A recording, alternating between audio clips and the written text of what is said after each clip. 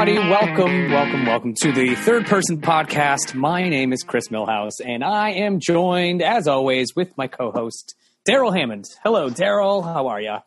So, were you a DJ? I was, and I used to talk like this all the time. Oh, that's awesome.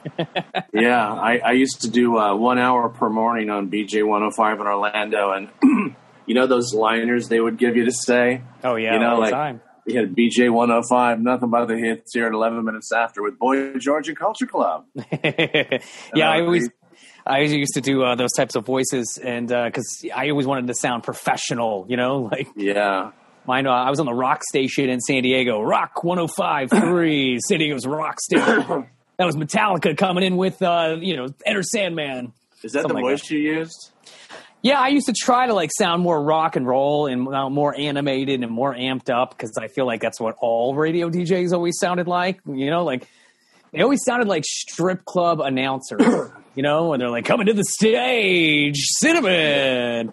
Or announcers at one-nighters in the Bronx 20 years ago when people would go, and here he is, Chris Millhouse. Let him know. Let him know. Come on, clap it up, folks. Clap it up. Clap it up. She's clapping it up for you. Yeah. I thought I had a pretty good DJ voice, but everyone said it was too fake. You know, it was sort of like BJ 105 with Wham. Nothing but the hits. Can't fight this feeling. REO Speedwagon in here at 11 minutes after. BJ 105. Nothing but the hits with Boy George and Culture Club. I was no good. Well, here's a fun story. So I worked back in early 2000s. I worked for Clear Channel, and this is down in San Diego, and they owned 12 radio stations at once. So it was kind of crazy. They had this big, big conglomerate in San Diego, and so I started getting work on other stations because I was with one. So I was doing nights and weekends, like overnights, weekends on the rock station. And then they put me on the classic rock station, which is different.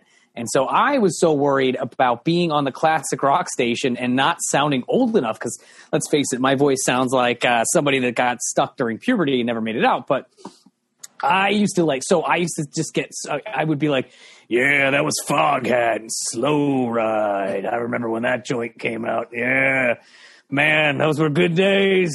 Yeah. That shit came out in the 70s. I wasn't even alive, man. Flock of seagulls here at, 11 minutes after. Yeah, and then one time I got in huge trouble because I got double booked on the same weekend by the two stations. And I was like, well, maybe I could run back and forth between the studios and do it, but I couldn't. And so because they always lined up their breaks at the same time, so all the stations were in the same commercial break, which is shitty, but that's what you do. And so I changed, so you can voice track, which is pre-record all your stuff. And so I did that, so I didn't get in trouble. But I had so that my voice wasn't on the same, on two stations at the same time. I did one with a terrible English accent. Yeah, it was so bad. It was like, oh, hello. Oh, this is Lawrence over here on 1015 KGB. And it's like, dude, are you Australian or are you English? Wait. What state were you in? San Diego in California. Yeah, well, they might not have. That might have passed. It's halfway decent, dude. It's pretty shitty. And apologies to anybody who's listening who's from either England or Australia, because that sounded like a shitty hybrid of both. But I got caught. I got busted. I made it through most of the shift, and I got busted towards the end. Apparently, my program director just turned on the radio station at one point, was like, hey, who the fuck is Lawrence? So I changed my name and did the English accent. And he's like, why does he sound like you doing a shitty accent? I was like, I don't know, man. The more I get to know you, the more I'm apt to put you on the weird and wonderful spectrum because you do weird shit, and so do I. And you're really great at what you do, but you also do some weird fucking shit. Fuck yeah, I do. And I think it was my mom who even said this growing up. She's like, "Would you rather be weird or would you rather be boring?" And I was like, well, I'd rather be weird because you know what? It at least makes me unique and I stand out. So. Well, T-Rex likes to hunt. Yeah, right? exactly. And Chris likes to fucking let his freak flag fly. Yeah, and I tried back then. That's the most important thing is I tried. Ended up trying to do the rap radio station they had there because they bought a rap station. And I did not know any new rap very well at all. So started making up fake facts about the rap songs, the rappers. I mean, it was fun for me, and I lasted literally a weekend, and then they were like, "No, we can't." Well, I would do like walk-ons on the show. They would you would hear a door open, and then the DJ would go, "Hey, what? Johnny Carson is here?" Oh, perfect. And I would walk in there. See if I can remember Johnny. It was so cold in Tempe, Arizona. It was, well, it's not bad now. But no, it's great. It's great. Here's something that's absolutely strange. Yeah. And then I would do, and then, of course, when Leno succeeded him, I was doing Leno like, this is very exciting. Actually, even more exciting. You know about this? Oh, this is true. This is true. Oh. It's fucking great, man. I love your impressions. You are the king of impressions. Well, I made a living at it anyway. Yeah, you don't get there for no reason. I hope people listening, apparently, Chris, people really like this podcast. Yeah, we're getting a lot of good feedback. And if anybody's listening for the first time, thank you for listening. I appreciate it. We appreciate it. Please tell your friends. Everybody, tell your friends because we're trying to grow this thing organically from the ground up. I didn't know that people would... some friends of mine who are pretty smart people are commenting saying, it's so interesting to hear the comedians talk about stuff. It's kind of like a behind the scenes in the green room almost, where it's just the comics and we happen to be recording what we are bullshitting about. That's what our green rooms sound like. Yeah, man. I'm an average slob. I'm not remarkable in any way, and yet I've, been in rooms with the most famous people in the history of the world for the last 20-something years of my life. Yeah, that's incredible, man. And I'm just like this normal fucking guy that really could talk like other people a little bit and ended up over there in that Magic Kingdom. That's awesome, man. Yeah, I mean, you achieved something that people dream about, and, myself included, I am, I'm a fan of watching your career, so... It's not, it's not to say that, that it's not, what's the word I'm looking for? It's to be admired. There we go. That's well, think of, you think of careers. Think of someone like our guest today who can do just about any fucking thing, right? Yeah. Amy Sedaris, from writing to dramatic acting to sketch comedy. I mean, absolutely. And you never hear anyone say, "Oh, Amy Sedaris, I don't know." No, you always hear things. People just are like, Amy Sedaris, that's incredible. Yeah, she's. I'm excited. She's on the podcast today. And what do you say? Should we bring her on? Yes. Yeah. Oh yeah. Right. Let's see if we can get her on here. Hi. Hello, Amy. How you doing? Hey. Amy, how lucky are we? Hey, you. Hey, you. What's up? Ladies and gentlemen, please welcome to the Third Person Podcast, the great Amy Sedaris. Amy, thank you so much for being on with us today. I'm happy to be here. It's so awesome to have you. Wait a minute. So you two are at different places? No, He's in my bedroom. We're both in the same apartment. Really? The same apartment. Yeah. Tell me about your friendship. We'll get started, but I'm curious how you guys know each other. Well, we met doing stand-up. I've been in stand-up for about 15 years, and we met doing stand-up, and I ran shows in both L.A. and New York. Okay. So we would cross paths there, and then one day he just asked me, he's like, "Would you want to start a podcast?" And said, oh boy, that would be great. Yeah. And Chris, I'm lucky. Chris produces great comedy shows in L.A. and New York, and I've done some of them.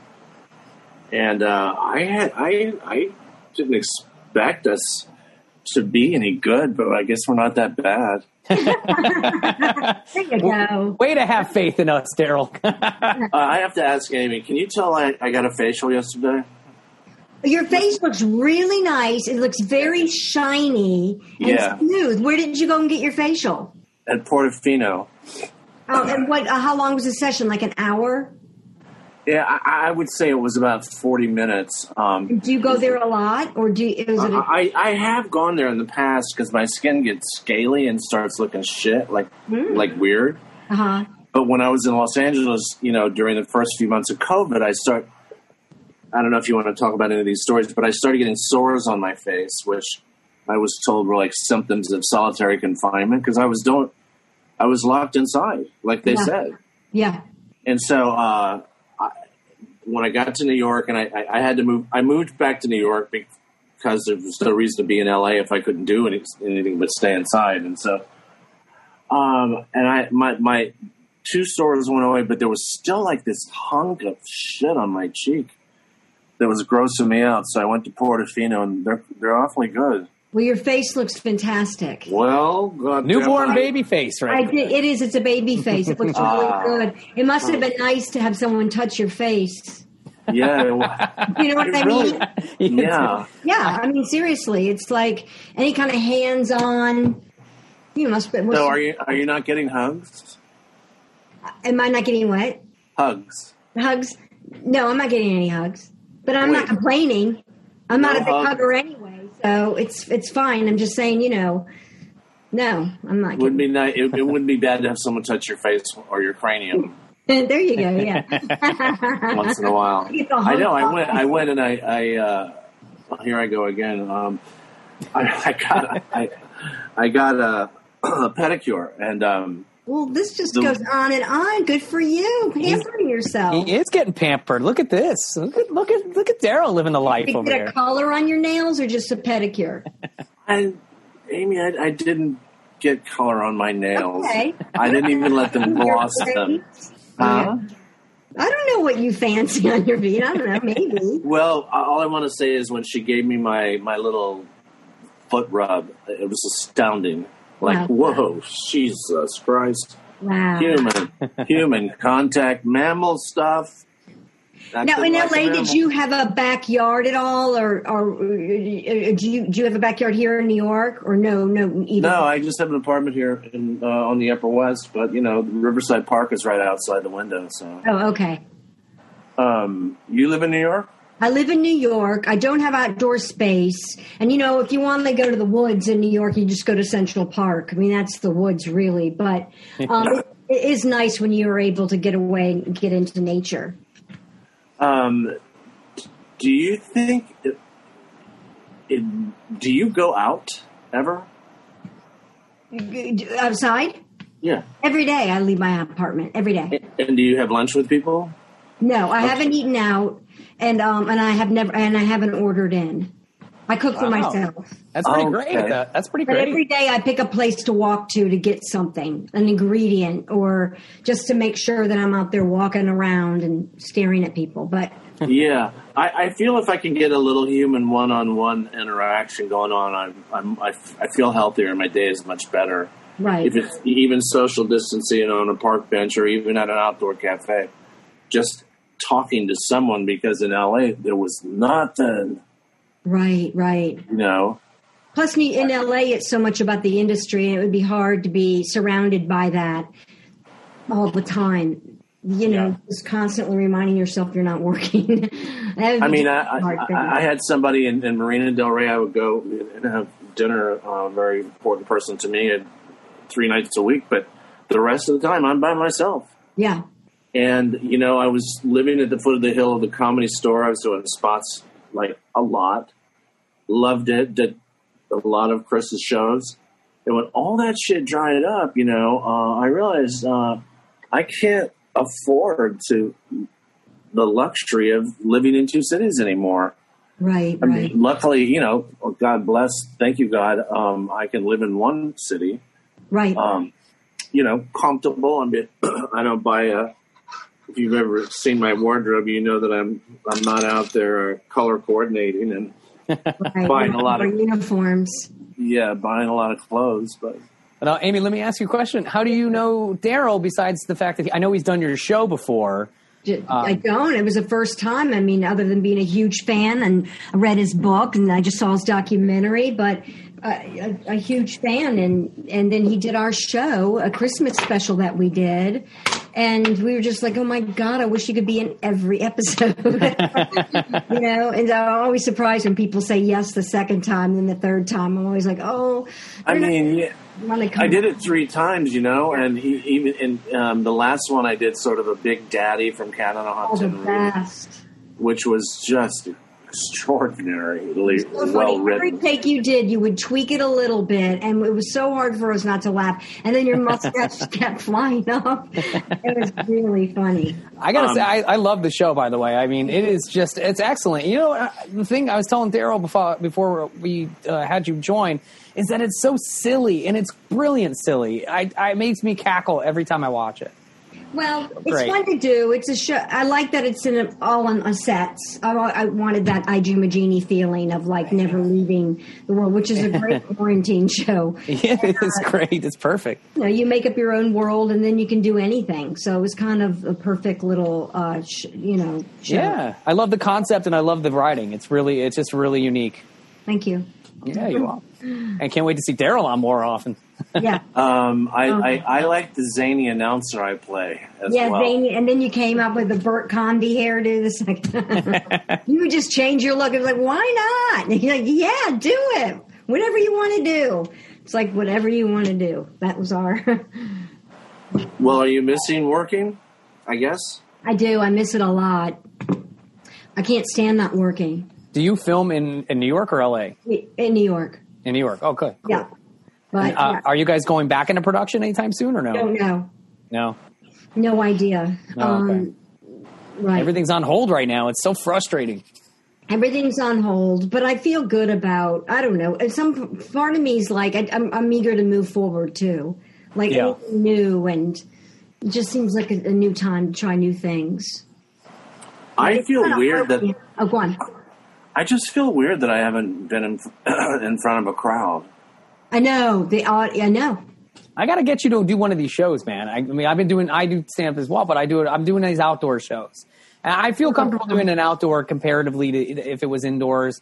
I know some states have indoor stuff open, and I'm not really looking to do those yet. I think eventually maybe if the numbers keep going down.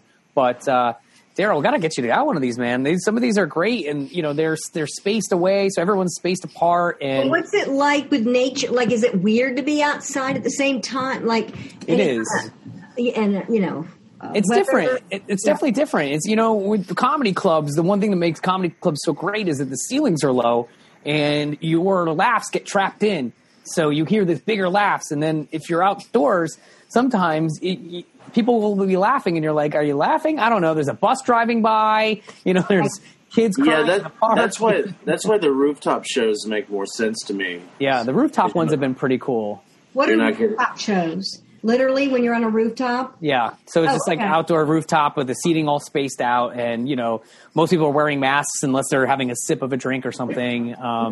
But yeah, it's pretty good. I mean, and I got to say, most of the shows that I've done, the people have, whoever's running them have taken, the Clorox wipes and wiped down the mic in between each comedian and stuff. So, it's pretty safe, and I'm enjoying them, and I think it's the best that we can get right now. And, at least it's something. So I got to get Daryl to come join one of these if he's up for it. Do it, Daryl. This is the time to explore. That's what we're supposed to be doing, is exploring. I did one of these storytelling shows in Los Angeles, and it was a show from my set. It's pretty funny. I've told it a lot of times. I love the story. It's one of my favorite stories, but it's closer to a story than a joke, so I told this story on the storytelling show. And silence. And nothing. And no one, like when we did your show, there were people around the set watching the monitors, and you could see them enjoying the words, and I played to them. Yeah, that's your there was a crowd. Yeah, a crew. Mm-hmm. And I used to do the same thing at SNL, right? When we would have tech rehearsals, but I don't, with no sound. Here's I'm getting ready to my favorite part of the story. I give the line. Here's where I get the laughs and the applause. Nothing.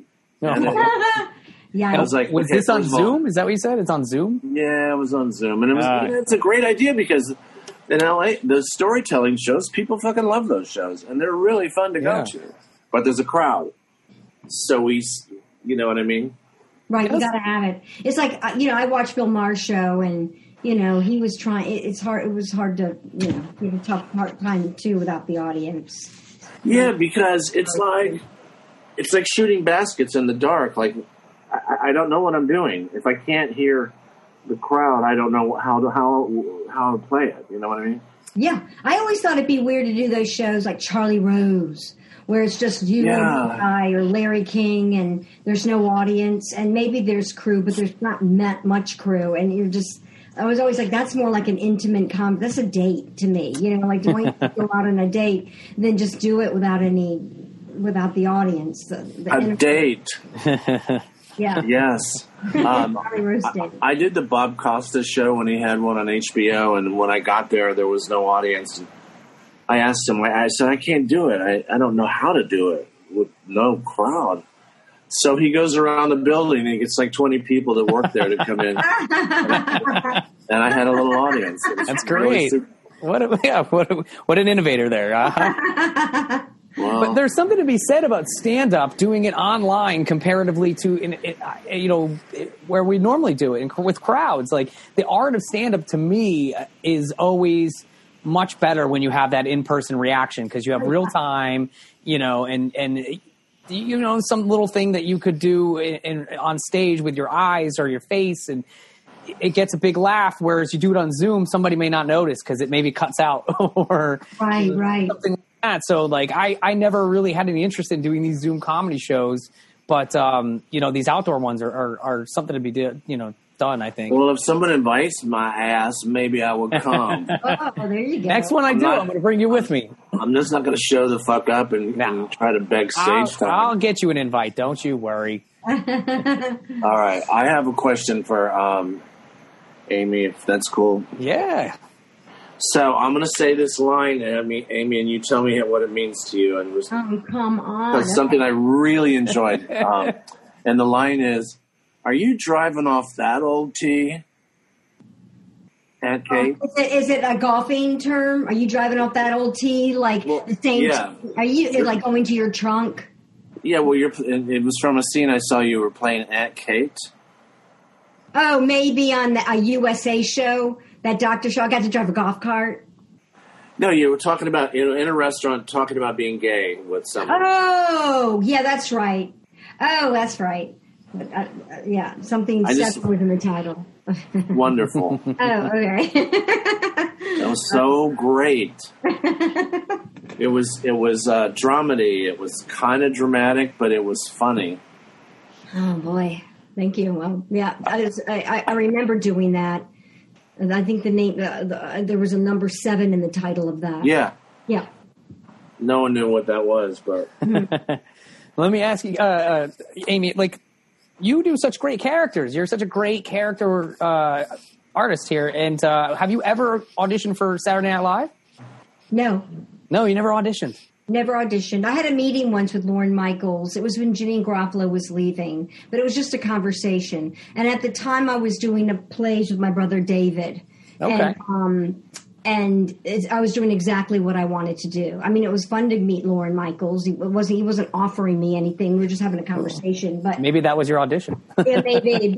But I was also knew like it was almost 5 years too late. If I felt like I was doing exactly what I wanted to do. Well, that's important. At least you recognize that at that moment where you're like, I don't really need this, but you take the meeting anyway, of course, because. Yeah. Daryl said in the past, he's like, who wouldn't take a meeting with Lorne Michaels? Oh, yeah. There's nobody that's not answering the phone for that guy.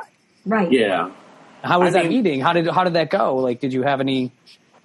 I can't even remember what we chit-chatted about. Or maybe he read about our play or he knew something about it and he was asking me what I was doing and I told him what I was doing and it didn't last long, but I don't really remember that much about it. So when you were 20, like with me, I was at University of Florida and I saw Truman Capote speaking, and And this guy in the audience, they let people from the audience ask questions, and this one guy gets up there and he's like, "Are you homosexual?"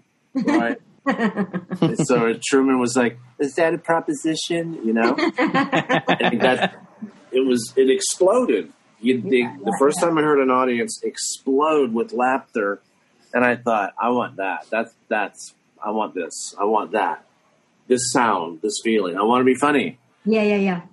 Did you have a time earlier on, or was there a time in your life? I grew up in a funny family, so we were always, all of us had a good sense of humor, and all of us were trying to make each other laugh. But I remember when I saw SCTV, that's when I was like, I liked that all the sets looked like they had just made them, and that some of the sets would be falling down as they were doing the, and I liked all the characters and the costumes, and I thought the women were funny, and that's the first show that really inspired me. Other than, Carol Burnett and I Love Lucy. I love those kinds of shows. But SCTV, I just like that whole, watching that whole, all the sets and everything. Yeah, why did that mean so much to you to see the sets?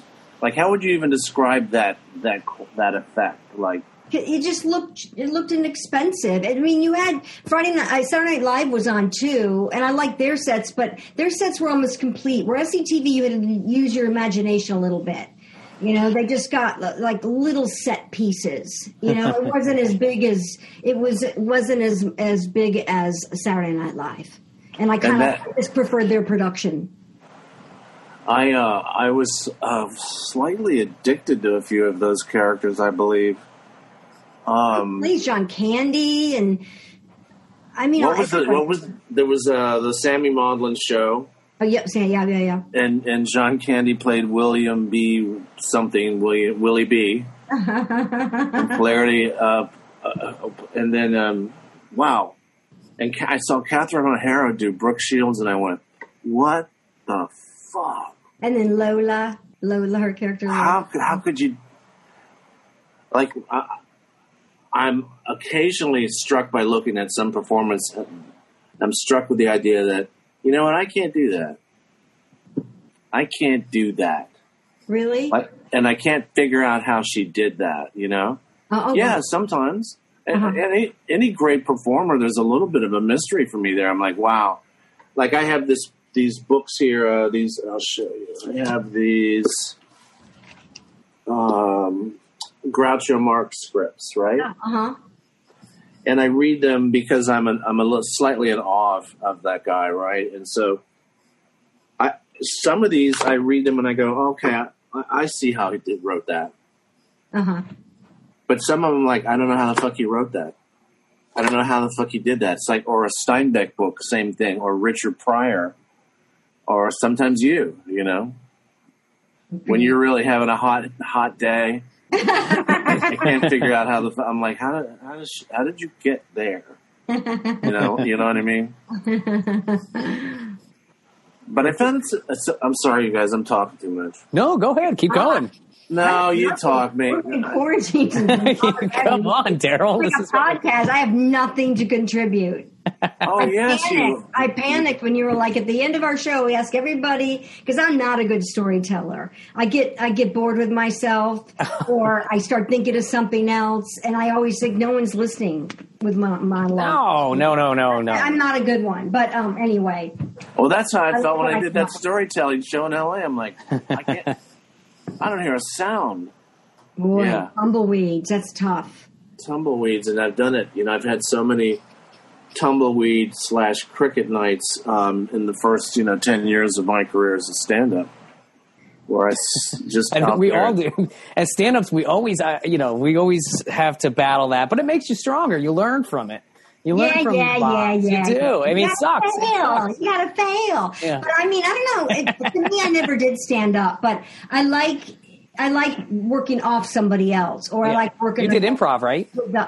With the audience, but to be up there with a microphone, I just that to me is really scary. Yeah. Yeah. Wait, what did you say after? Yeah. Oh, when he's saying you've got to fail. Sometimes that's the part you have to fail to get successful. Yeah, that kind of thing. Yeah. I saw a sign once that said "Smooth seas make for shitty sailors.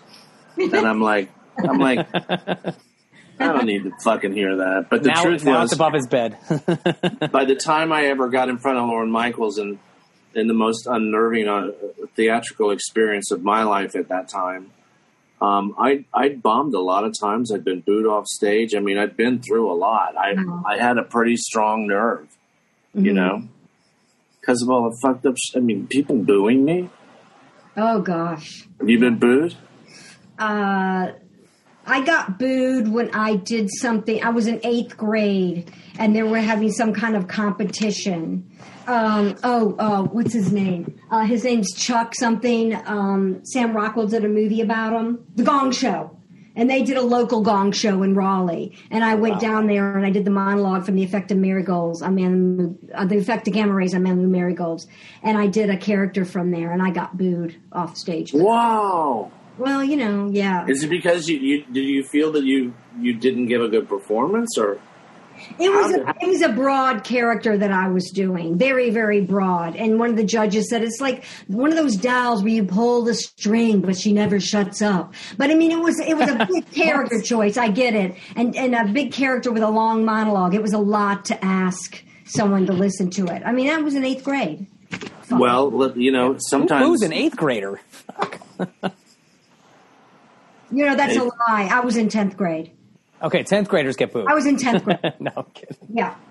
That's still fucking harsh. Yeah, but sometimes, you know, it's possible that the people listening are just not right. You know, not. Oh, it's not the right audience. Yeah, sometimes. I mean, I did a thing in front of a group of librarians, and it was one of the best audiences that I've ever done anything in front of ever. Well, that doesn't strike me as dangerous at all. I mean, librarians. I thought librarians. I was like, I don't know how this is going to go, but it was fantastic. Well, I'll tell you, a dangerous crowd for me was this corporate event that I did. Oh, those were tough. Where I was standing backstage, and I'm like, oh, wait, I'm supposed to be on, right? You know, it was like time for me to go on. And they went, the promoter said, not yet. They're praying. That's so good. What? Well, they're praying. And I said, is this a prayer group? And the guy said, well, yeah. Did anyone tell you that? I was like, no. I would have run in the opposite direction at Warp's. For God's sake, I'm from Saturday Night Live. How did someone not tell you that? Someone didn't tell me that, and someone dropped the ball, and I was supposed to go out there for 60 mind-numbing minutes. And I mean, you know, I say when I talk to promoters, there can't be children. Well, I go out there, and there's like children from 5 to 10 years old, maybe. This is at the Marriott, and there's maybe 20 or 30 of them in the front running around. And the second I said, well, anyway, Bill Clinton, they began to squeal. Oh. Bill Clinton, we see the Mayawinsky, mommy, the CEO of the corporation is sitting in the front row, and it's sort of macabre because if he doesn't laugh, they won't laugh. And all of a sudden, you know, I was Beelzebub, all right? I was a cloven-hooved,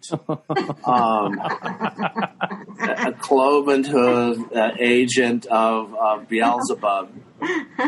And that's how they responded to me. You know, here's a guy, I've played the White House, I've played White House Correspondents' Dinners, I've played big theaters, I've played the talk show circuit, you know, done pretty good in my life, and here I am, 22 minutes into my set, and I haven't had a laugh yet. Oh, they throwing holy water at you? Cloven hoof. Like I was a minotaur, like Wow. Horror show, booed. I got booed. Oof.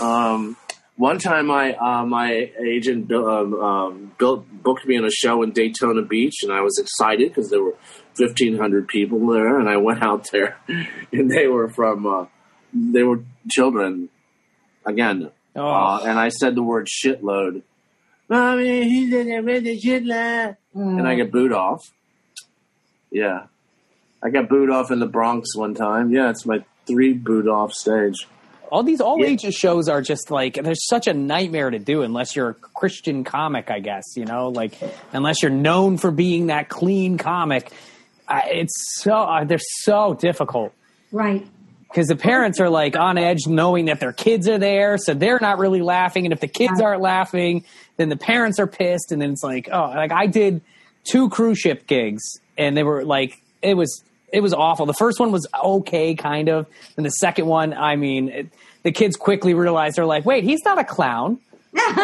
When is he going to make the balloon animals? And then they got, they could see that they got, what do you use the word antsy, and then they got up and they left. I walked the room of kids, but at least they didn't like stay there and just be like, what is going on? And like start talking during it, and they all left. That would be tough. It was brutal. After that second one, I quit. I was like, this is just not my thing. I mean, I have so much respect for the guys that do this, and like, it's just, it is what it is. Like it's unless you're, that completely clean comedian that could be across the board, which I'm not. I mean, I can be clean. I cannot swear and things like that, but I didn't know that I should be tailoring material for kids and younger audiences and parents. And plus, again, you're out there by yourself, or if you're with a troupe or someone else, and you're like, okay, let's just make each other laugh. This is our show. Yeah, I mean, which is good. But the closest thing I had was maybe doing some crowd work and trying to save the clean set with those people doing crowd work and making fun of them, and trying to do that on the fly. So that's like the only thing I could do. But it's all ages stuff is brutal being booed. I think the only time I was ever booed was when my first college gig. This is probably like in 2006, and I had only just started comedy a couple years, maybe before that. And I opened for Dat Fan. Does anybody remember who that is? It does sound familiar. He was the original winner of Last Comic Standing. Okay, I remember that show, and he was a nice enough guy. And I started comedy in San Diego, and he's from there. And I was working at a local club, and he's like, "Hey, would you like to come on the road with me?" And I opened Florida Atlantic University. I'll never forget it. And I show up, and I just thought I was going to open for like 10 minutes, and then I get there, and I was like, I had heard different things from different people saying, it might just be a small crowd. And then it turned out to be a 700-person crowd. And I'd never done that as a young comedian. Mm-hmm. And then they said to me, they go, we need you to do at least 20, if not 25. And I was like, I have 10 minutes. I didn't have, and I said yes, okay, because I was already there. What are you supposed to say? Like, I was like, I don't know what you want me to do. And I started strong for the first 5, and then it just went quickly down. Power dive. And I tanked, and I got the people, like these young kids are booing me. They were like, boo, where's the DJ? And I was like, apparently it's supposed to have some sort of DJ spin afterwards. And it was, it's a learning experience. I've been naked, Say that again. They might as well have been naked. I mean, it's just humiliating. Yeah, it was terrible. And then the worst part about all that is after I bombed, I had to sit next to the headliner after the show when people came up on their way out. So they came up to get like pictures and sell merch and all that. And I'm just sitting there, and people were like, "Great show!" And they look at me and they're like, "Oh, you tried." I was like, "What?" Oh God! They're like, "Oh, better luck next time, guy." Now you're selling out on rooftops, so look at you. Yeah, now I'm doing rooftop shows. Look at me. Come so far for 10 people. Yeah. Oh my God. Hey Chris, can I turn the air conditioner on? It's too hot. I know, that's another thing with podcast. They were like, "Oh, I can hear the fan," or this. It's like, it's so hot. Yeah. I mean, just with the audio, I don't know if it'll affect it. You can try it, because we've got gold coming out of our mouths right now. Yeah, give it a shot and see what happens. See if it's too loud. You know what? If it's too loud, I'll tell you turn it out. Maybe I'll open the window and maybe it'll just cool off. Or turn it on and just turn it on low. It is nice out. Today was a great day. You guys talk amongst yourselves, and I'll open the window. There you go. Yeah. Amy, I gotta say, I'm a big fan of Strangers with Candy. Thank you. Someone just told me it's on CBS. Is it Access or something? Oh, All Access, yeah. Oh yeah, All Access. Someone just said that it's on there. I was like, oh, that's funny. And how did that whole show start? It was so creative. I liked. I remember. I think it's high school or college. I don't remember, but I remember seeing it for the first time, and I was I was just so excited. I was like, what is this? This is so great. And that was the first time I saw Stephen Colbert. Yeah. You know, and how did that all come about? How did that whole show come about? I had the idea of wanting to do an after-school special. Paul Dinello had the idea that I would be an older woman who goes back, with this history goes back. And then Colbert had the idea that I would learn the wrong lesson. So we each brought something to the table, and we pitched it to Comedy Central, Ken Alterman at Comedy Central. And then they were like, yeah. So we did a pilot. And then the pilot was pretty bad, and we changed a lot from the pilot, and they picked it up. I mean, it was that easy. And then we were kind of like out in the woods doing a show, making ourselves laugh. And we did 3 seasons of it. I mean, it was kind of nice to do a show like that. I kind of feel like my show now is kind of like that. We have a lot of freedom. And that's great. Yeah. That's awesome. Yeah. Yeah, I think I remember when the movie came out. Oh, uh-huh. And then you guys did the DVD commentary for it. And it just like, it was like you guys like shitting on the movie. I don't remember. I just remember them tapping on the window saying, you guys have to talk. Yeah, but it was so funny though. Because none of us had seen anything. Yeah, we were pretty bad about it, but. No, but it was great. I think the commentary was so funny because you guys were just like, I don't know what the fuck is going on here. Like it was a lot of like you guys shitting on it, and it was silly. We should go back and redo it. Yeah, it was fun. I think we watched an episode when we were working on the 3rd season or something. But once in a while I'll see stuff on Instagram, and it makes me laugh. Now is it true that Stephen Colbert is the world's biggest piece of shit? No, I'm kidding. Absolutely, I know. Now everyone loves him. How is it to work with him? He's so great, right? Oh, he is. He's so funny and high reference level. Stephen can just do anything.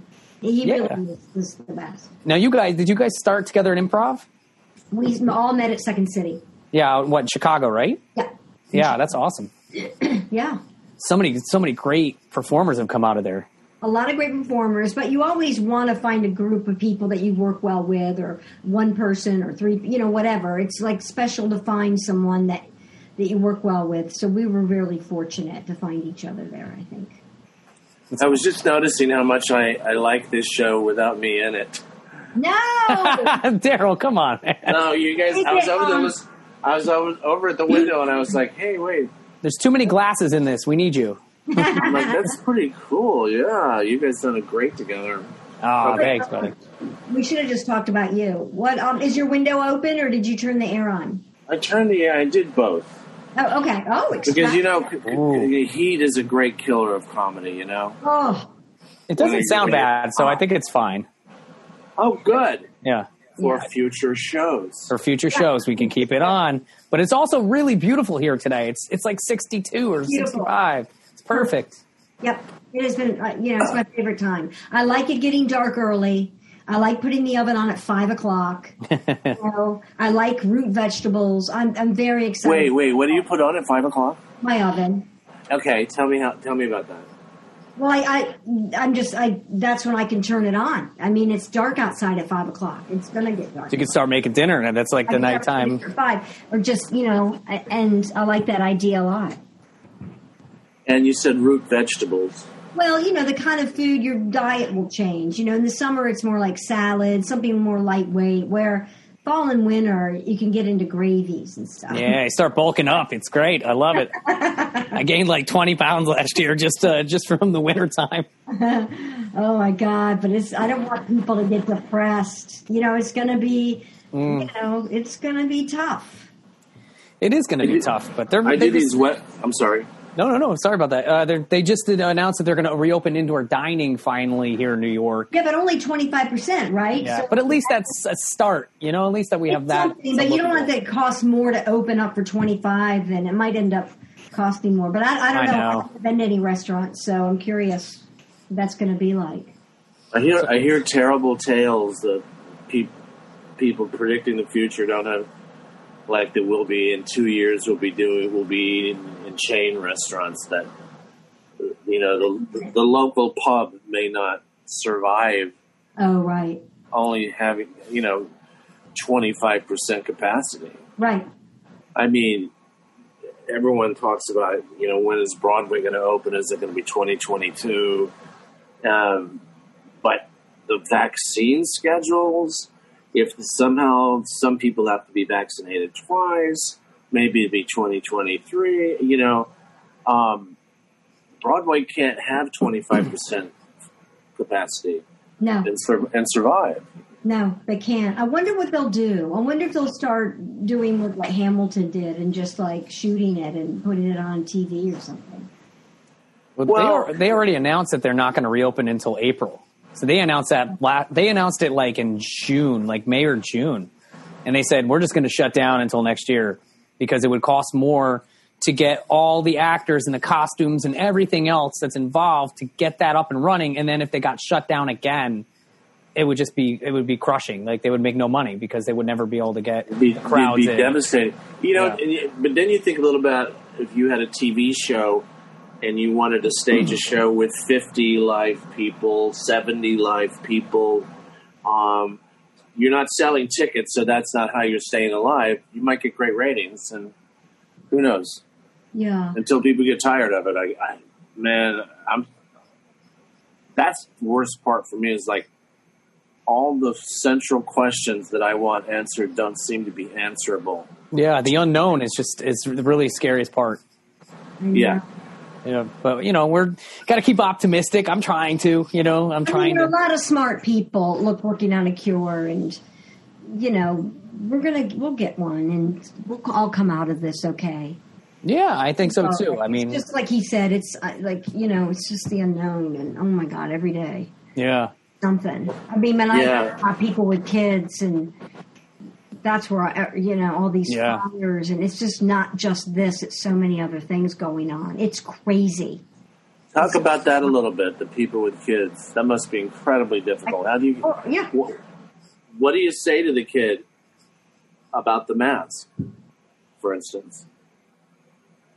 I mean, without putting fear. Yeah. Well, you mean you also have to you're sending these kids back to school in some states, right? And you don't know, it's an unknown. They can say that, okay, this kid's got a mask on, it's fine for them to go. But then you have the factor of people, talking about this where you say your kid has a Spider-Man mask and then his friend has a Superman mask and they're like, let's trade.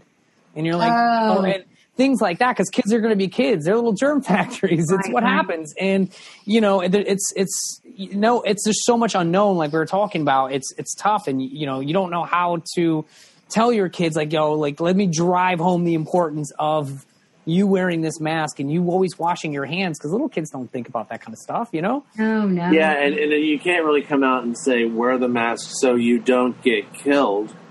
No, and so we don't get killed. To death, yeah. Yeah.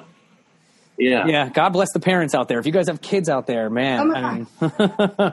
I don't know, or taking care of somebody old, or absolutely. You can really get down thinking about all that stuff. That's why you got to just be thankful for what you have. But it's hard when you have a good day like this, but then you think about everything else is on fire. It's really hard. But does your brain sometimes my brain will flatline.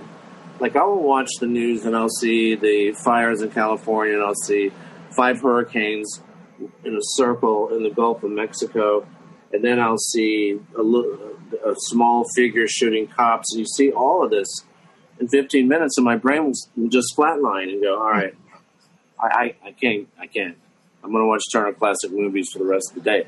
I know. You can't even believe what you're seeing. There's so much going on this year. It's insane. It's the amount of shit that we keep on enduring through this whole year is just, it's such an overload. There's never been a year like this ever. No, and also this is true. This isn't true. That's a hard thing too. It's it's just having a crazy drunk driver and you're just just stop it. Just doesn't everybody just want something? Isn't everyone just so sick of all the lying and this, all the different news and whoever knew that lies, if done with enough expertise, so to speak, that they would work. Just lie. Yeah. Whoever thought that would be? I'm just so sick of it. But that's why I think people will get back to, wanting the truth. Anyway. Same with reality shows. I'm just so sick of all that stuff. Yeah, it's like maybe people will be like, can you just give me Biden so we could fucking have a normal day? Just That's how I look at it. We have a crazy drunk driver. We just need someone to grab the wheel, get us in the right lane, just for a second. Who knows how We long. need an Uber driver. We just need someone to get the wheel out of your crazy drunk guy, and then just so we can, get back on track somehow. This is insane. I was sitting at this pub, Emerald's, over here on 72nd Street, and listening to people talk. And I heard someone say these words. The words were, "Did you hear the president suggest that people drink Clorox?" Oh, yeah. Did you hear that? And there were other people turning around going, "Yep, I heard it. I was like, wait, what happened?" So the president said that maybe we should drink Clorox. We should inject cleaners into our blood. And then people do it. Then people did it. Yeah, there were some people that did it. And plus, telling people to vote twice. It's like, oh my God, really? And then they advance all these theories about cyber attacks and stuff like that. I don't know what part of town you live in, but I live in the Upper West, and the whole Upper West Side, the power went out about 4 o'clock in the morning about 5 weeks ago. And I wake up in the morning, and the thing woke me up because the air conditioner went off with a clap. And I woke up, and I was scared as fuck because I go, is this a cyber attack? I mean, that's being introduced as something that might be on your plate today? I remember Ted Koppel wrote a book about that maybe 8 years ago about cyber attacks. He goes, oh, it's coming. It's what's going to happen. I miss Ted Koppel. But I just remember seeing that book at the airport. Yeah. Like, people have the ability to shut down power systems. Yeah. Or put something in the water.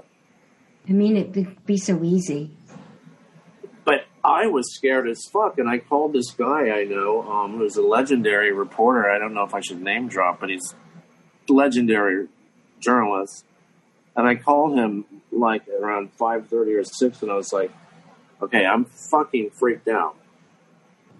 The power is off on the Upper West Side of New York. I look out my window. The Upper West Side is dark. And I start thinking it's a cyber attack. And he goes, you know what? You're not out of your mind. You're not crazy. Why wouldn't you think that? Right. Especially after everything that's happened this year. I mean, this whole year's been so insane. It's like, well, what's next? Is this the shit that we're waiting for? Or what? Like, I don't know. Yeah. How many times have you called it? See, in my part of the world, or in my little world, people are numb, and they're like, and plus there's so many fucking weird things. How do you grab onto one of them? And every 3 hours is a new weird story. Do you know what I'm saying? Yeah. And there's killer beetles and weird. And you ever see those images of California? It looks like hell, doesn't it? Oh my God. It looks like Mars up in San Francisco with all those fires. Everything is just it'll be like 10 a.m. and it's bright red everywhere because there's so many fires. Just like, what else is happening now? Oh, that would be so scary. I don't know. Yeah. Amy, are you watching any series that you love? I went back, I'm so desperate to watch something good, but I went back and I never saw any of the Hannibal series, any of the Hannibal movies. Like, there was Silence of the Lambs, which is a pretty flawless movie, but I never saw Hannibal or Red Dragon, so I just rewatched those. Both were superb. Or not rewatched, just saw And them. I started watching the Hannibal series. Oh, there's a series called Hannibal. Oh, I didn't know there was a series. Yeah, it's a TV show. It's incredible, but I mean, I got to write that down. it is about Hannibal Lecter. Not Right. for the squeamish. But Yeah, but who plays Hannibal? Man, I should know the guy's name. He's phenomenal. For documentaries, I've been, if it comes out, I'll watch it. Have you seen The Jinx? Yes, I love the Jinx. Wow.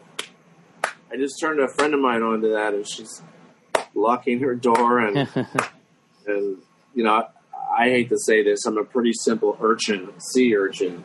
I'm like, when I saw that fucking guy, I literally, because I live in a building with a lot of security. I never locked my door ever, and I do now. Oh. He scared the living shit out of me. And he is really scary, and it's super well written. Oh, good to know. Well, that's something new. I started watching Fauda. Have you watched Fauda? Feldo? Don't know anything about it. What is that? Fauda. It's about Palestinian-Israeli conflict.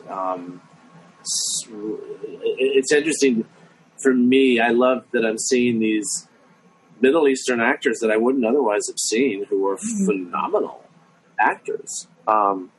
I can get swept away with the acting. If the acting's wonderful, the story can lack a little. But in this case, the stories are great and the acting is wild. And what? How do you see that? Huh? It's on Netflix. Fauda. Netflix.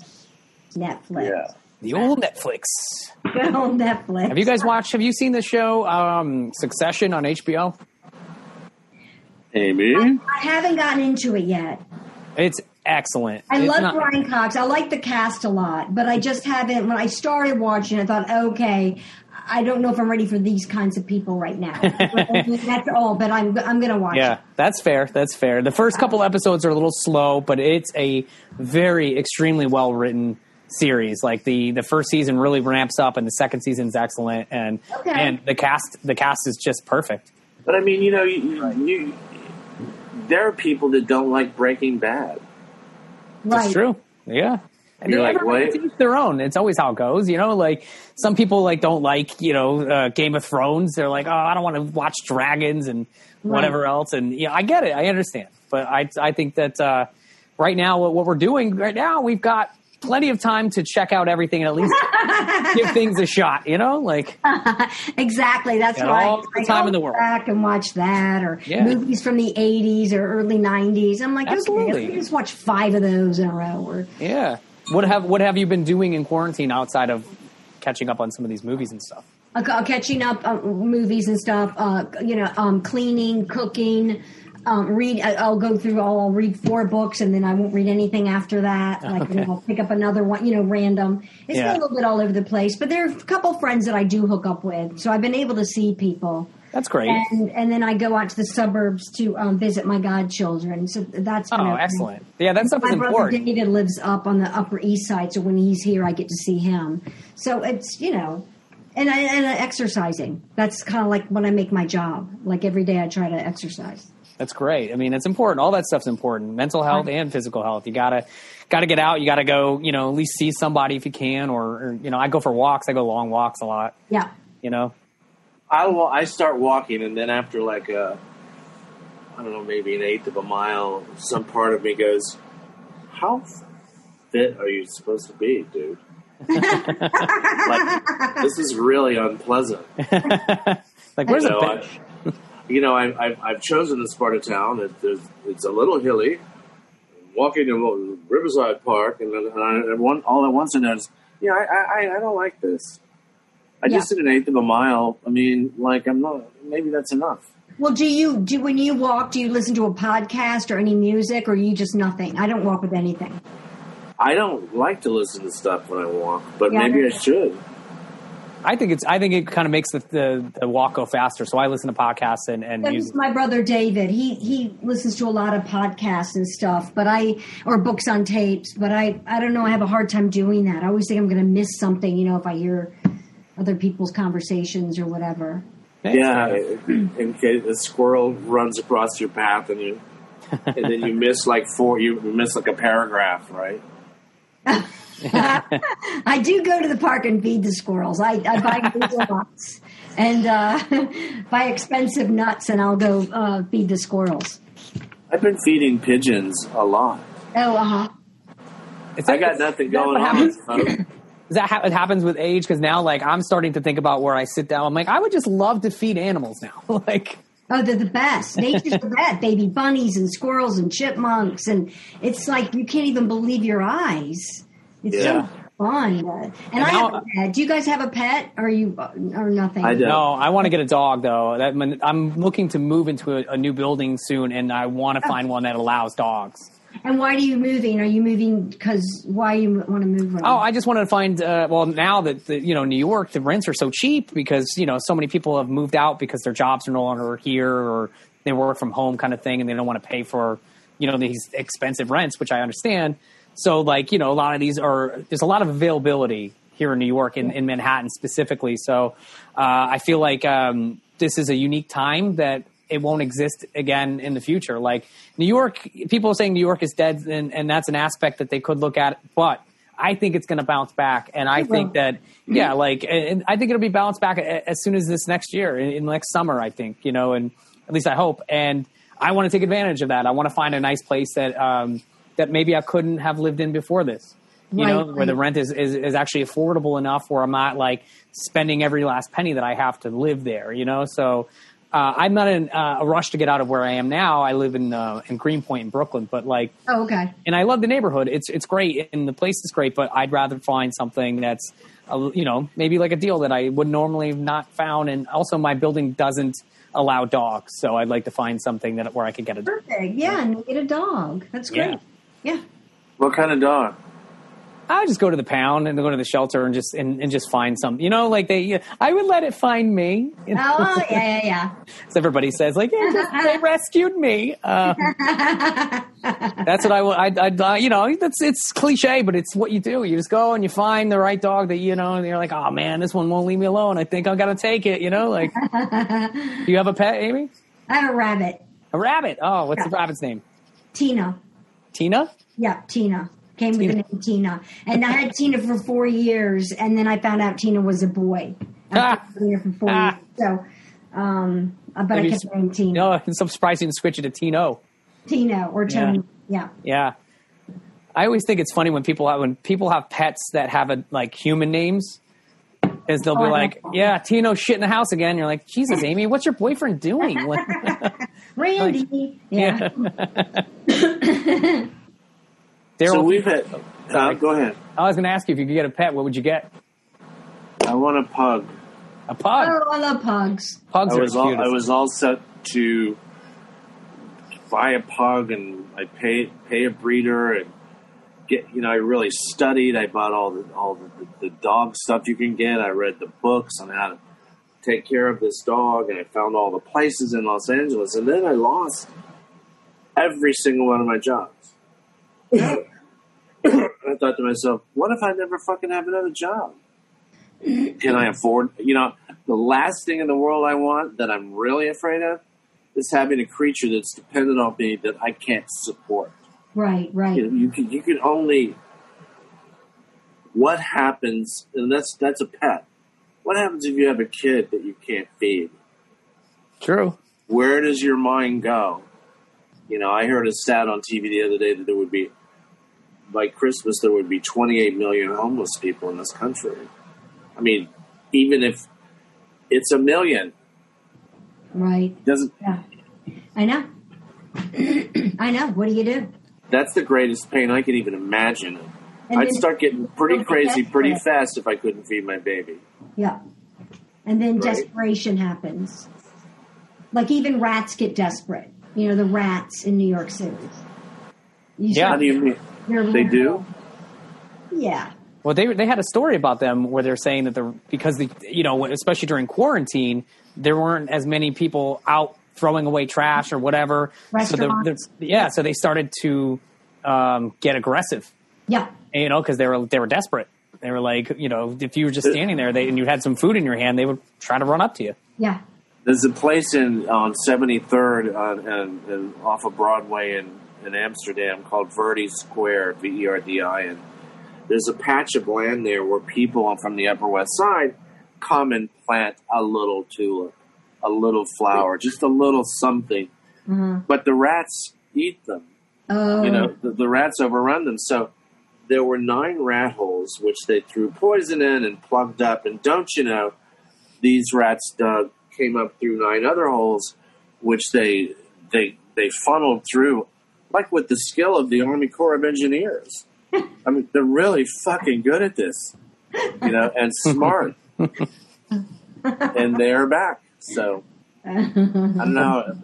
desperate People rats. always wonder why we have like this mutant race of rats, but we just throw our trash outside, you know, and it's always in the street because I don't know, for some reason New York doesn't use dumpsters. I don't know why. Well, we don't have alleys. Yeah, we don't have alleys, but still, I mean, nobody puts anything in a receptacle type thing, Right. You know, and then these rats are they're eating like kings, and then when we're gone, you know, when the restaurants are shut down and they don't have as much food, then there are people are like, why are they getting so aggressive? Yeah. Because we've been feeding them. They're huge.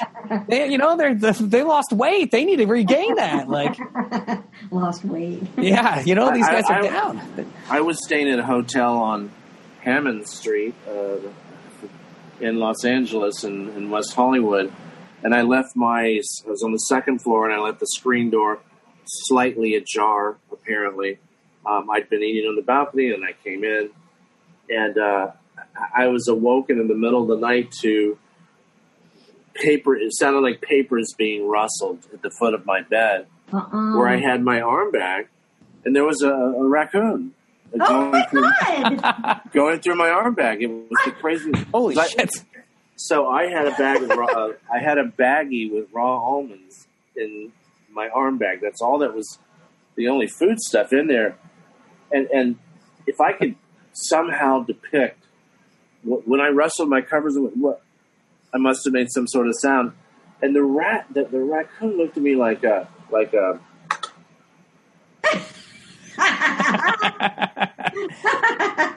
There's some kind of fucking problem. I mean, I figured, yeah, he was like, is there some kind of fucking situation here? Am I gonna have to fucking deal with this thing right now? You understand, you son of a bitch? Almonds.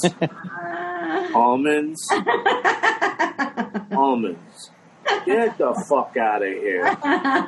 He walked out. He was like, I'm not eating fucking almonds. Oh, my God. He's like, I don't eat healthy. I'm called a trash panda for a reason. People have fucking, quiche on their balconies and meat. But that knowing glance, like.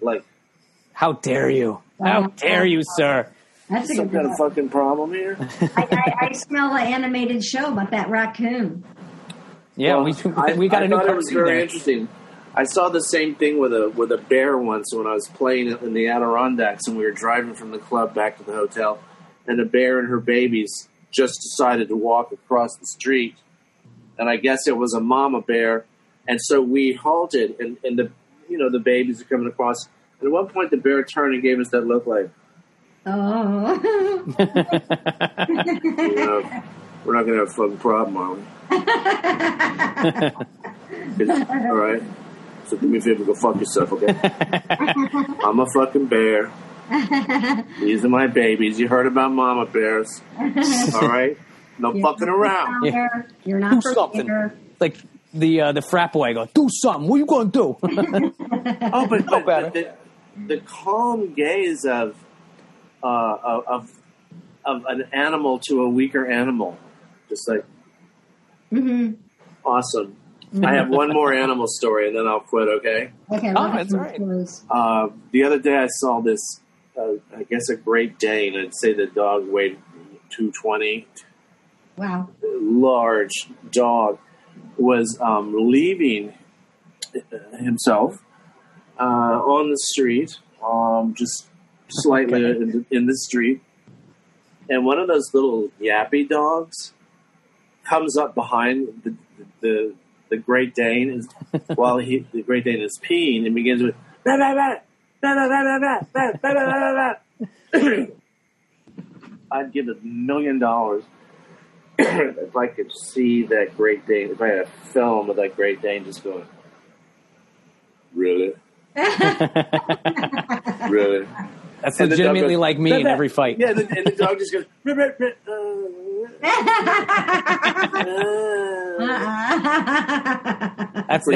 That's exactly how it looks when I try to fight anybody at a bar. You know, like.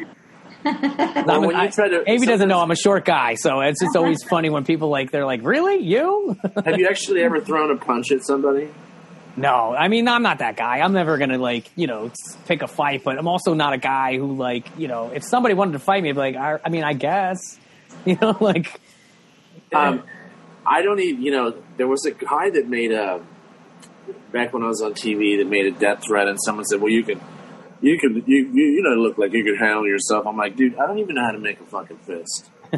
Okay, in terms of punching a person, do you know how to make a fist? Have you ever punched anyone, Amy? No. No. I always think about that in movies when they get punched. Like, that's really got to hurt your, Yeah, they say it feels horrible. They say the key is to put your thumbs inside because otherwise you'll break your thumbs off. So keep your thumbs. Wait, I would think you put it inside, you would break it off. No, if you put it inside, I think is the way you're supposed to. Because if you have it out like this, you break your thumbs. I don't know. It's just not in me, man. I had guys I went to high school with that had bar fights all the time. But I mean, as a comic, I'll talk a lot of shit, but I'm not. I have bigger friends to back me up, My first time on stage was at Grandpa's Shooting Star in Long Island, and of course I was the MC, and this is quite a while ago. And I didn't know what to do as the MC my first time on stage in New York. And I said to an audience member, I go, "So, what do you do for a living, sir?" He goes like this. He goes, "No." No. And someone afterward goes, "Do you know where you fucking are?" You're in Staten. And I'm not a He-Man, I'm just not, I don't know, I'm just not cut out for fisticuffs and shit like that, right? My first play in football, when I was 14 years old, I never played football, but I decided to go out for the team. So we put on our pads and we have this scrimmage, and I'm down in my stance. The quarterback calls the play, and a guy knocks my block off. I mean, rings my bell. I mean, I'm dizzy. It was extremely painful. And you guys, I'm such an asshole. I literally turned to the guy next to me, and I said, "Does that happen a lot?" In football, I'm like, wait, how often does that happen? Plus, I like that you went out for the team and you never even played. But that's pretty. Well, I was trying to please my pa in those days. Oh, okay. He had insinuated that there was something less than masculine about me because I didn't want to play. And I was like, "Well, I'm masculine. I'll play." And I go out there to play, and the guy just creams me. Oh my God! Have you ever had your ass beat? Not like that. No. Yeah. Like every bone reverberating, and just the abject humiliation of being so physically overwhelmed, so physically overpowered, and there's the ringing ears, and I had to say that stupid thing. Like, I really said it. I was like, "How often does this fucking happen?" Is it just me? Like, is this shit going to keep alive, or what's my the deal? favorite thing is like when somebody asks, like, you're trying to get out of small talk, like if like an Uber driver or something, like, "Oh, hey," like especially in LA, Uber drivers love to ask you what you do for a living, especially in LA because they're all in the entertainment industry and they're all trying to network. Yeah, so this one guy asked, he's like, "What do you do for a living?" I was like, "Oh, I play linebacker for the Jets." And he just stared at me and he was like, "All right." Because I'm 5'4", I wear glasses. I know that nobody, it's nobody's gonna believe me, but it's my favorite thing to say when somebody goes, what do you do for a living?" I'm like, "Oh, I play center for the Knicks," and just keep walking, or get out of, because I'm just not a menacing guy, so I just try to say the most ridiculous thing, and I'm waiting for one day where somebody goes, "Really?" Yeah, really. So, all right, so Amy, let's say you're walking down the street, and someone comes up to you and goes, "Excuse me, are you? Do you ever go, No, I'm not. Because look at this face. I kind of look like everyone, right? My face, they're like, and plus people have only seen me in makeup. So then they want to stop and talk to you. Wait, come on, who is this? Who is?" And I'm like, "I am a medium celebrity. I am not a big star. You're making me extremely uncomfortable, and I'd like to leave. I'd like to keep walking." Yeah, but you're on that fucking. Yeah. Do you get recognized often, Amy, or no? Not too much. I think I disguise myself so much in so many things that But it doesn't bother me when I do. Or they'll think I'm Amy Poehler. Well, the one great thing about what's going on right now, the one great thing, especially if you're famous, is that we're all wearing masks now. So it's like, you're not going to get stopped too often unless somebody you have such a unique look where you're standing out and you're like, oh yeah, like clearly that's me, but right.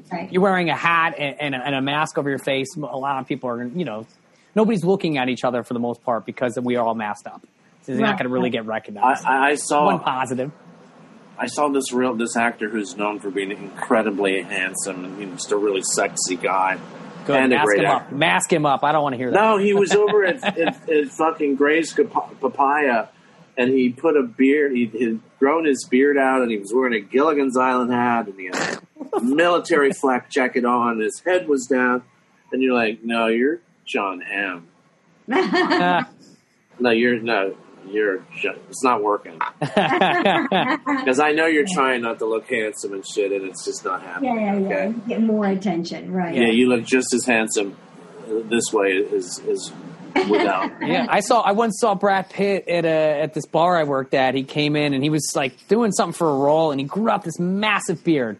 I mean, this thing was huge. I don't remember what role it was for. It was back in like 2010, something like that. I worked at a bar in LA, and man, I was looking at it, and I'm staring at this guy, and I'm like, how do I know this dude? And then the more I stared at it, I was like, holy shit, that's Brad Pitt. Like, it takes 1 second away with the beard. Like, it just gives you more time to stare at somebody like, oh, how do I know this guy? And why do I think he's gorgeous? Wait, could you say that again just the same way? Why do I think he's gorgeous? Why do I think he's gorgeous? Yeah. Why am I in love? Yeah. This was a fun story. I've told it only like once or twice before, but like I was working at that bar, and that day that I met him, I didn't know it was a private party. It was a private buyout at this nightclub I worked at, and turns out it was a celebrity wedding, and I didn't know. And he was a guest with Angelina Jolie and a bunch of other famous people, and I'm working behind the bar and bartending, and he comes up to me and he tries to start small talking with me, and he was like, "Oh, are you an actor?" And I said, "No, I'm actually a stand-up comedian." And he was like, "Oh, how's that going?" And I just looked at him. I was like, "Well, it'd be going a lot better if you and your wife would adopt me." Just deadpan, just again, Chris, with the fucking psych ward. No, but he died laughing. I got him. It was a good joke. Come on, it was a silly joke.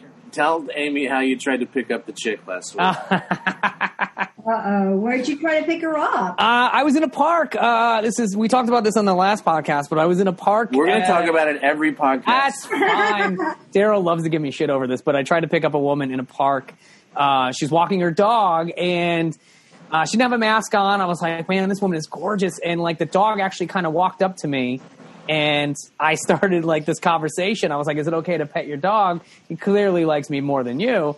Just like a little flirty joke. And she's like smiled. She's like, sure, go ahead. And I said, how's your day going? And she was like, oh, it's fine. And I said, well, it should be going better because you just met me. You hit the jackpot. You won the lottery.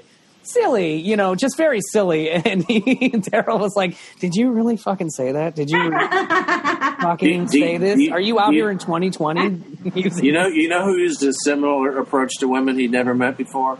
The co-ed killer, okay? The co-ed killer. That's right. Yeah, she's like the co-ed killer, yeah. Edward Kemp or something. The killer icebreakers. And this is a true story. There's something similar like this happened over the weekend. Again, like I didn't, this time it wasn't me necessarily approaching someone, but I did a show on Staten Island, which is, in case you're wondering how desperate I am for stage time. Went out to Staten Island. No, it was great. And it was a lot of fun. And this woman says to the other comedian, while I'm on stage, she says, I think I fucked that guy. They were like, what? And she's like, yeah, I think I went to college. Pointing to you? Yeah, and while I'm on stage, I didn't know this until I got off stage and they told me. And then they're apparently they were like, they all came like rushing up to me. They're like, by the way, this woman in the crowd said my she thinks she fucked you and back in college. And I was like, what? And I looked at her. I was like, I never did. There's no way. And so she's leaving, and I said to her, I was like, so did we go to college together? Is that what I hear? And she goes, did I fuck you once in your dorm? Oh my God. And I was like, no, I didn't live in a dorm. But I go, if you want to have a college reunion later, we can. Just, quick joke. And needless to say, she walked away. But I was like, I thought it was a silly thing that happened. I was like, maybe she wanted to. I don't know. It was very odd. And I was like, who says that to people that she didn't even know these other comedians?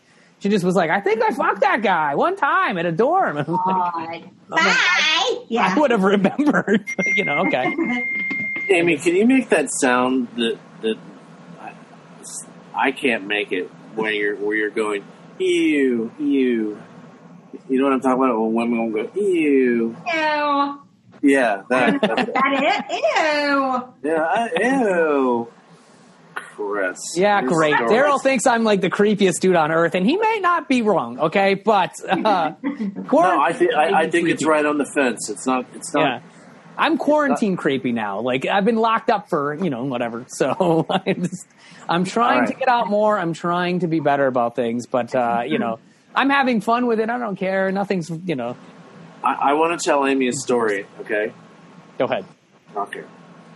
When I was playing Clinton, sometimes women would hit on me. Oh God! I guess thinking that they would be having dinner with someone who faintly or moderately resembled the president of the United States.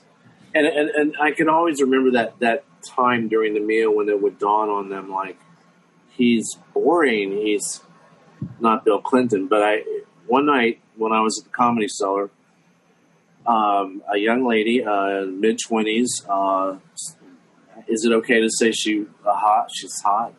Yeah. I can say that, right? Yeah. She was one of those attractive women. Like, I remember thinking to myself when I was like, is she coming over to me? And I remember thinking to myself, she can't be. I remember literally thinking, I have as much chance of being with that girl as I do being shit on the head by E.T., right? I mean, I'm not saying it can't happen. What an analogy. All right. But so she comes over to me and she introduces herself, and she starts telling me how she enjoys the lyrical swoon of my characters and the minimalism of my approach to playing a part. And I thought she was like an English teacher. And I said, are you an English teacher? She said, no, I'm a fetishist. I said, what is a fetishist? And she says, I jerk dudes off with my feet. Oh my God. And I said, I responded like she said, I sell aluminum siding. And I went, really? Yeah, right on. Tell me more. Right on. And she said to me, what kind of deal do you have? Listen, I've never done this before, but would you be interested in a freebie? Oh. And I did one of these things like, no, maybe, no, like that. And I really regretted it. Because you didn't do it? I didn't do it. I thought she's got to be a killer, man. Because on our, it's just so weird, though. I know, but it's weird, yeah. But to each their own, man. To each their own. There was a cop that came in one day and said something along the lines of, at SNL, we were warned about women who would basically warn, like, it went like this. The guy's like, well, now that you're on TV, the good news is, the good news and there's bad news. The good news is you're going to get a lot of free pussy. The bad news is there ain't no such thing as free pussy. And then said something like, when a 25-year-old woman is willing to be with a 55-year-old man 30 seconds after they met, Mother Nature will not endorse your plan. And what he was saying was there's crazies and there's professional teams. Yeah. I ended up getting stalked one time, and I'll never forget what that guy said. I don't know if that's an interesting story or not, but we're just talking, right? Yeah. I like the accent. It's definitely fun. fun. Yeah, I like that voice too a lot. It's a good voice. 25-year-old woman, a 50-year-old, 5-year-old man. It's a new character. It's a new character for Amy's show. Yeah. 55-year-old man. Yeah, the security guard. Amy, I hope one day we see each other in the street. And I know, me too. We will, maybe. All right. I mean, I would like to have lunch or some fucking thing, but you know how it is. Well, you wake up every, huh? Now you have all my information. So. Yeah, now you got her number now and everything else. So I'm around. We'll coordinate it. Coordinate it, man. We'll coordinate it. Now, Amy, do you have a story that you'd like to tell us at the end here? Not a story, but you said there's something. So yeah. I was watching a documentary called Outcry. And there's a guy who ends up going to prison. He wasn't supposed to go to prison. He's innocent. He gets out after 8 or 9 years. But he learned how to make a pizza while he was in prison. And I'm going to read you his recipe. Okay. And it's from the documentary Outcry. He goes, prison pizza. He goes, first of all, you take ramen noodles and graham crackers and you crush them together, okay? And then you put them in a bag. You put them in a big, like a Hefty bag. You put it in there, and then you add boiling water to it, and you let it sit for 2 or 3 minutes. So then it's going to form a ball of dough. That's going to be your dough. So the ramen noodles and the graham crackers form the dough.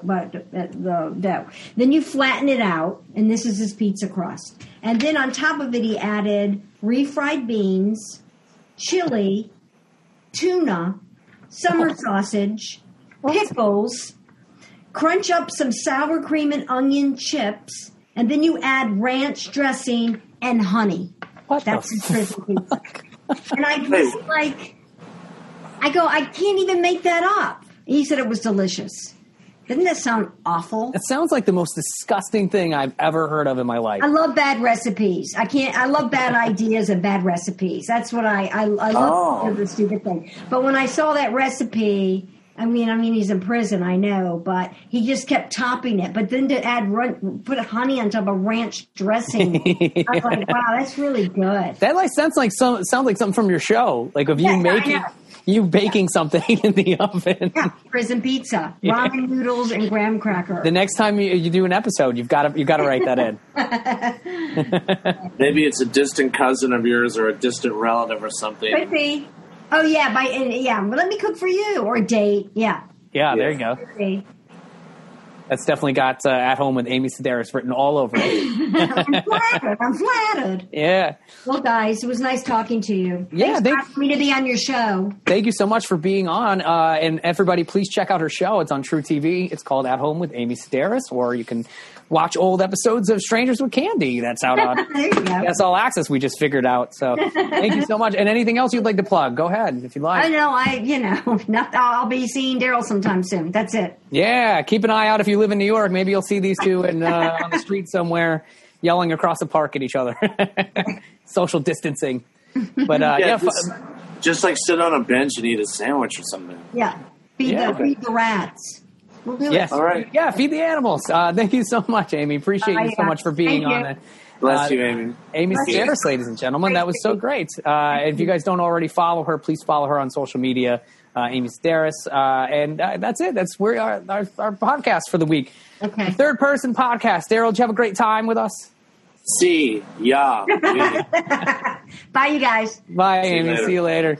And shout out to Daryl for making me feel creepy as always. Guys, that's our episode for today. If you haven't already, please subscribe, download, give us 5 stars, and tell your friends. That's how this is gonna grow. Please tell your friends. Share it on social media. We really appreciate it. We've been getting a lot of great feedback so far.